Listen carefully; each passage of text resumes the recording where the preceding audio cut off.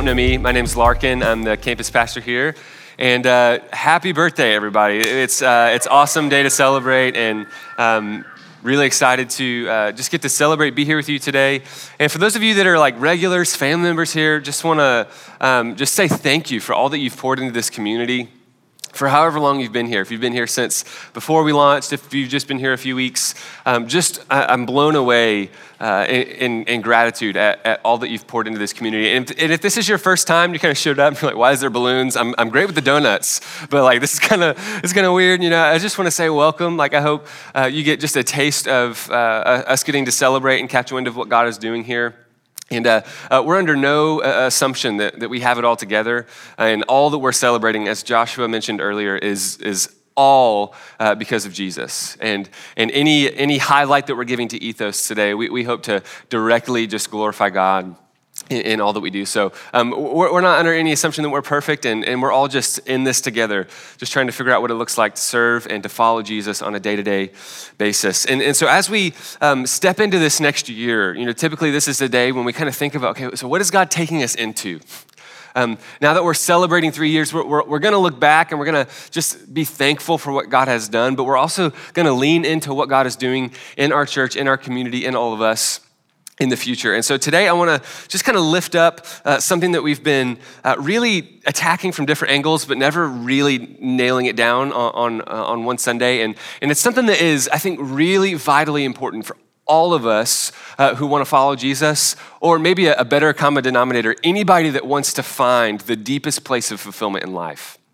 I think that's what God has for us today. So we're not going to dive into a specific text like we usually do. I'm going to cover a few different things from across the scripture. So you can kind of jump around with me if you'd like, or you can just follow along as we go. But as we begin, I want to talk about compartments, okay?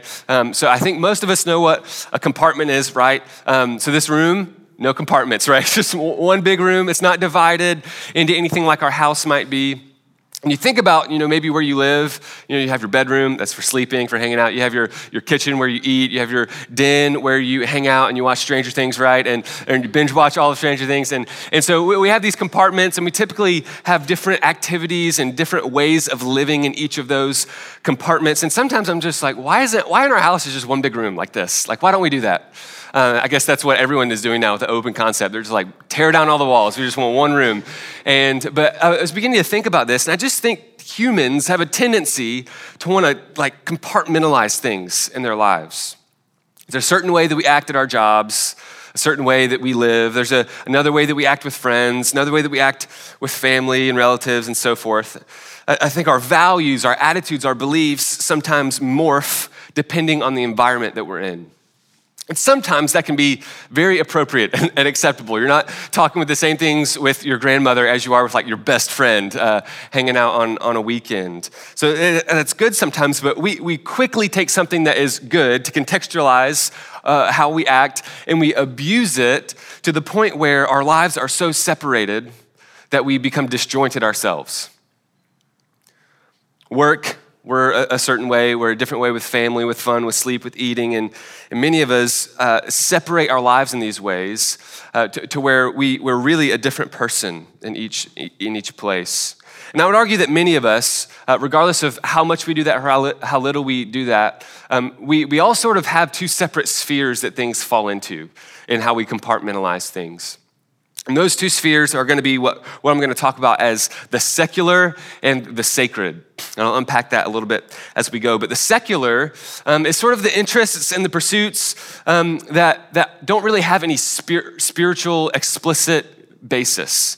They're just things kind of the day-to-day life. They're the attitudes and activities that don't really have a overtly spiritual basis. Doesn't mean they're sinful or evil, like maybe some of you have heard the word secular used, but it's just nothing with overtly spiritual content. Where sacred will refer to anything that's very clearly directed towards spiritual things.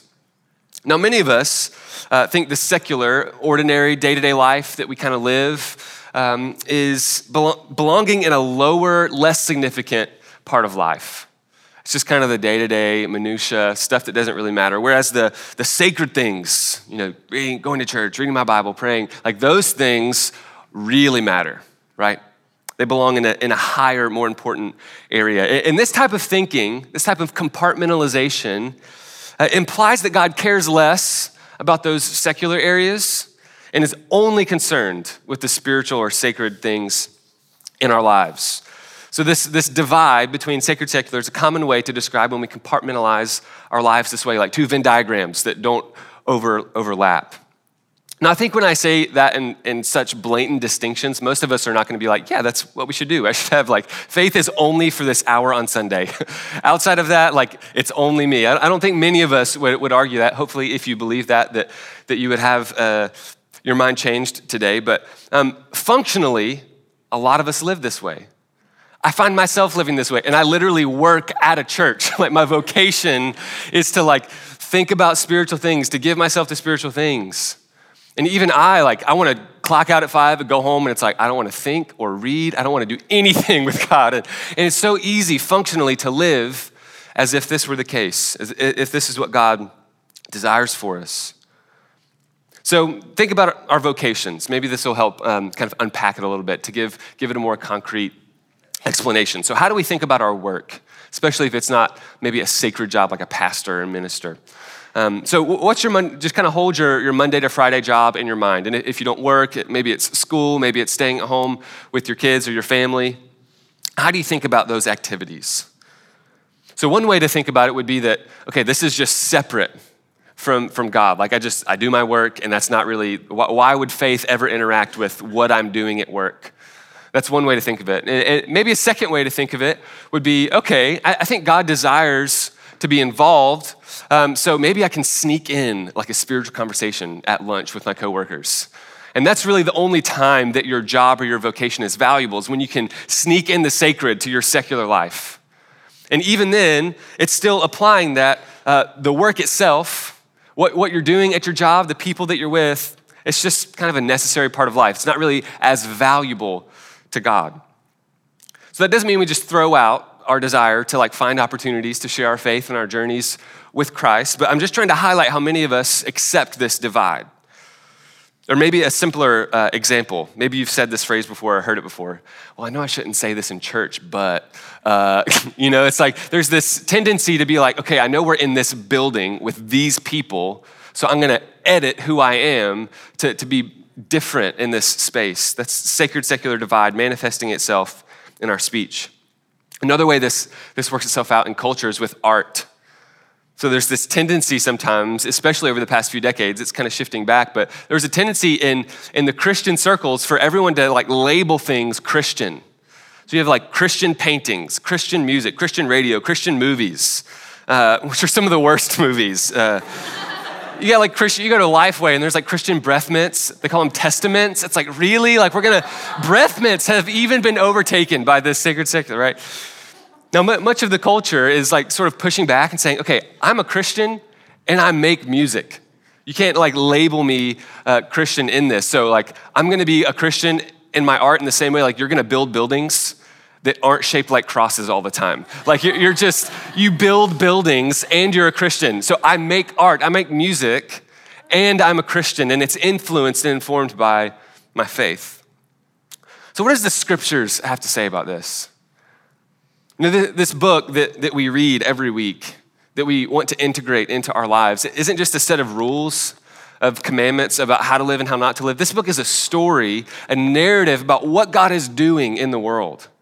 And when we kind of look at the big picture of it, I think we see a picture that God desires this integrated, holistic living with him, where his presence is integrated into every facet of our lives. So I want to just kind of give a quick scope, a big picture of the narrative of Scripture, just to touch briefly on a few of these. So we could go right to the very beginning in Genesis, and there's this picture, this story about how God created things, where he says to the characters of Adam and Eve, he says, okay, be fruitful, multiply, steward the earth. And it comes right after God has created everything. And it's this picture of humanity participating in all of God, what God has just done. So he's saying, hey, steward the earth in the same way I just created it. Continue to create, cultivate the earth, nature. That's part of my mission. cultivate a social reality with other people and love one, like this reality of relationship. All of it is integrated with the presence of God, and it's all a part of God's mission. If we could go to the Old Testament and kind of look a big picture in the Old Testament, the Hebrew people, so many of their language, so many of their words have this integrated essence to them. So they never really delineate like ideas apart from belief or living apart from belief. It's all integrated into who they are, and God is invited into every single part. We can look at the pictures of Jesus in the Gospels, and you just see over and over. It doesn't matter where Jesus is, who he's with, he's constantly inviting the presence of God into those moments. We could look in, the epistles where Paul is writing to some of the early churches, and I love some of these words he says, like in Colossians chapter 3, he says, whatever you do, not just church stuff, not just when you gather with other believers, but whatever you do it all in the name of Jesus. Give glory to God. In 1 Corinthians 10:31, he says, whether you're eating or you're drinking or whatever you do it all to the glory of God. It's this view of life that integrates all of who we are, regardless of where we are or who we're with the presence of God living in us and through us. Even the most mundane and seemingly unimportant aspects of life that we might see as secular can be done with an attitude and an involvement with God. There's a woman named Nancy Pearcey, who's a prominent author and speaker, says it this way. She says, the promise of Christianity is that the joy and the power of an integrated life can be yours. A life transformed on every level by the Holy Spirit so that our whole being participates in the great drama of God's plan of redemption. So the main point is that there shouldn't be these two separate spheres that we're living in. Kind of have our lives over here, sometimes our lives over here, but it would just be one big circle of God's presence. It would all be sacred. It would all have an attitude of participating with God. Sometimes we use the term like spiritual disciplines, and that can be helpful, but it can also be misleading, right? Because it implies, okay, God cares about how I read the Bible, but not how I exercise. God's not involved in that. He can't be involved in that. God cares about me praying, but not what I eat. God cares about me, coming to church on Sundays, but not so much about the job that I do. Why would God show up there? But all of life can and should be experienced as sacred. God's presence being felt and interacted with. So whatever you might have previously put in your circles of sacred and secular, it really just needs to be one big circle. Now, there's a quick nuance here that I want to highlight. The point of breaking down this divide and saying it should all be sacred is not to equalize every experience of God in the world. So while the location of this building is not more sacred than your house or your dorm or anywhere in the world, at Radnor, it's not more sacred. The church that gathers experiences a different measure of God's presence. So it's when we gather, there's an intensification of God's presence. There's a special and unique way that God shows up. And it's important to recognize that this experience is different than what we experience alone at Radnor, although God can be experienced at Radnor. So the point of breaking this down is not to equalize everything and say that it doesn't matter. You can go to church, you can have church like in your bed on Monday morning, like whenever you want. Like that's not the point of this. It's to say that God's presence and power is experienced in really special ways in certain occasions, but it's to be experienced everywhere. And as we leave this place, after having tasted that unique presence of the Spirit, we go out into the world with the same mindset to continually experience God's presence wherever we go. So if this is God's desire for our lives, like where did we get off track? What happened? Like why don't we live this way? Why don't I live this way? I want to give you a couple of things that have influenced this mindset in us today, and there's whole books written about all of these, so I can't do them justice, but I'll highlight one or two. The first one is the philosophy of a guy named Plato. Who's heard of Plato, right? So this dude has influenced our thinking more than we can imagine. And the main point of Plato's thought was how he separated the physical and the spiritual. And he would say, okay, all the physical stuff, it's good, but it's actually not that important when compared to the spiritual form of something. So he elevates all the spiritual things above the physical in such a way that the physical is looked at as bad. And this is where we can really trace our compartmentalization in our thinking back to, is his philosophies. And so this ideology is built upon over the past few hundred years in the Enlightenment, when all these philosophers begin to elevate reason, elevate facts and ideas above the physical realm. So you got guys like Immanuel Kant who would be, hugely influential in influencing some of the Western church's ideas, which resulted in this sacred secular divide in the church that we tacitly accept, but was never intended by God. It leads to a faulty understanding of how we experience God in our lives. So what's the big deal? You're like, I don't care about Plato. I don't care about Kant. Like, don't give me philosophy. Like, why does this matter for me? Experientially, what changes when I live with this divide and when I don't? Here's some of the things that begins to happen. Number one, ministry, or all that I mean by ministry is just like participating in God's mission in the world. That's ministry. Ministry becomes limited by and large to the professionals. The trained pastor who does the study and the teaching and the counseling, the discipling, and the lay people, the people that aren't employed by a church, they're left to do the relatively menial tasks. I think it's a good thing that I get to be supported by this community to think intentionally about race and culture and how we interpret the Bible and all these things. I think that's important. But my job is not to spoon feed you as a consumer some stuff on Sundays and then you can leave and live how you'd like. My job is to help you figure out how you experience God in every single part of your life, how you leverage your vocation, how you leverage your friend group, how you leverage your family to invite the presence of God and to participate with the presence of God wherever you are. That's my job. And that's what I want to help you discover. I talk to so many college students in this area of town. Obviously, we have a lot of college students that attend our campus here. And there's this tendency to say, man, I want to serve God with everything I have, but I'm not a ministry major. Do I need to switch my major so that I can be a pastor, so that I can work in a very spiritually overt context? They want to change jobs so they can serve God in ministry. And what this does is undercut God's desire to use us with the abilities that we have, the opportunities that we have in the world to influence the world with God's mission, wherever we're at, whatever their job or vocation is. So we need lawyers and teachers and businesswomen and musicians and landscapers and athletes and programmers who are going out into the world, leveraging their vocations as believers, partnering with God in his plan for redemption in the world. So my job as a pastor is not more important than your vocation as a cross-country coach or an investment capital manager. I might focus on thinking through more explicitly spiritual things, but that's just for the sake of helping you leverage your life and your vocation out in the world. I think if all your vocation is, if all your friend group is, if all your family group is, these different areas of life that we compartmentalize, if all they are is to be experienced in the ends that they are, and not leveraged for the sake of what God is doing in the world, we're gonna come up short in the deepest places of fulfillment in all of those areas.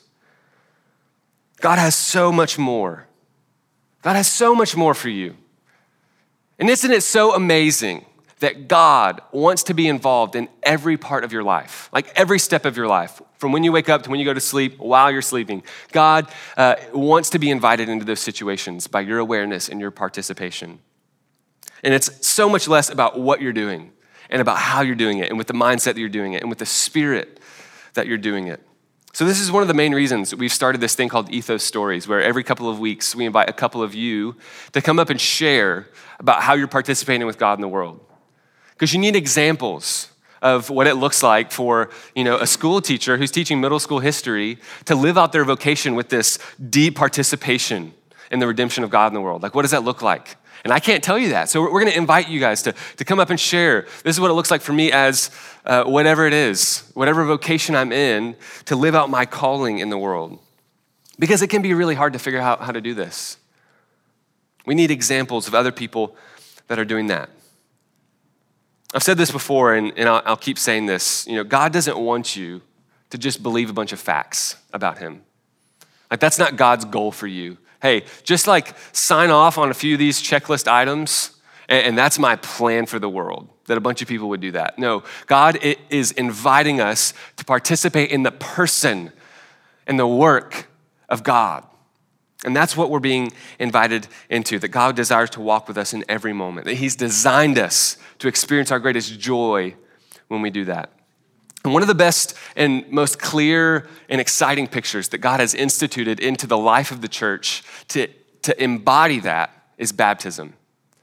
This is a place where it's not just, okay, yeah, I believe with my words, but it's a participation in a physical reality and a spiritual transformation.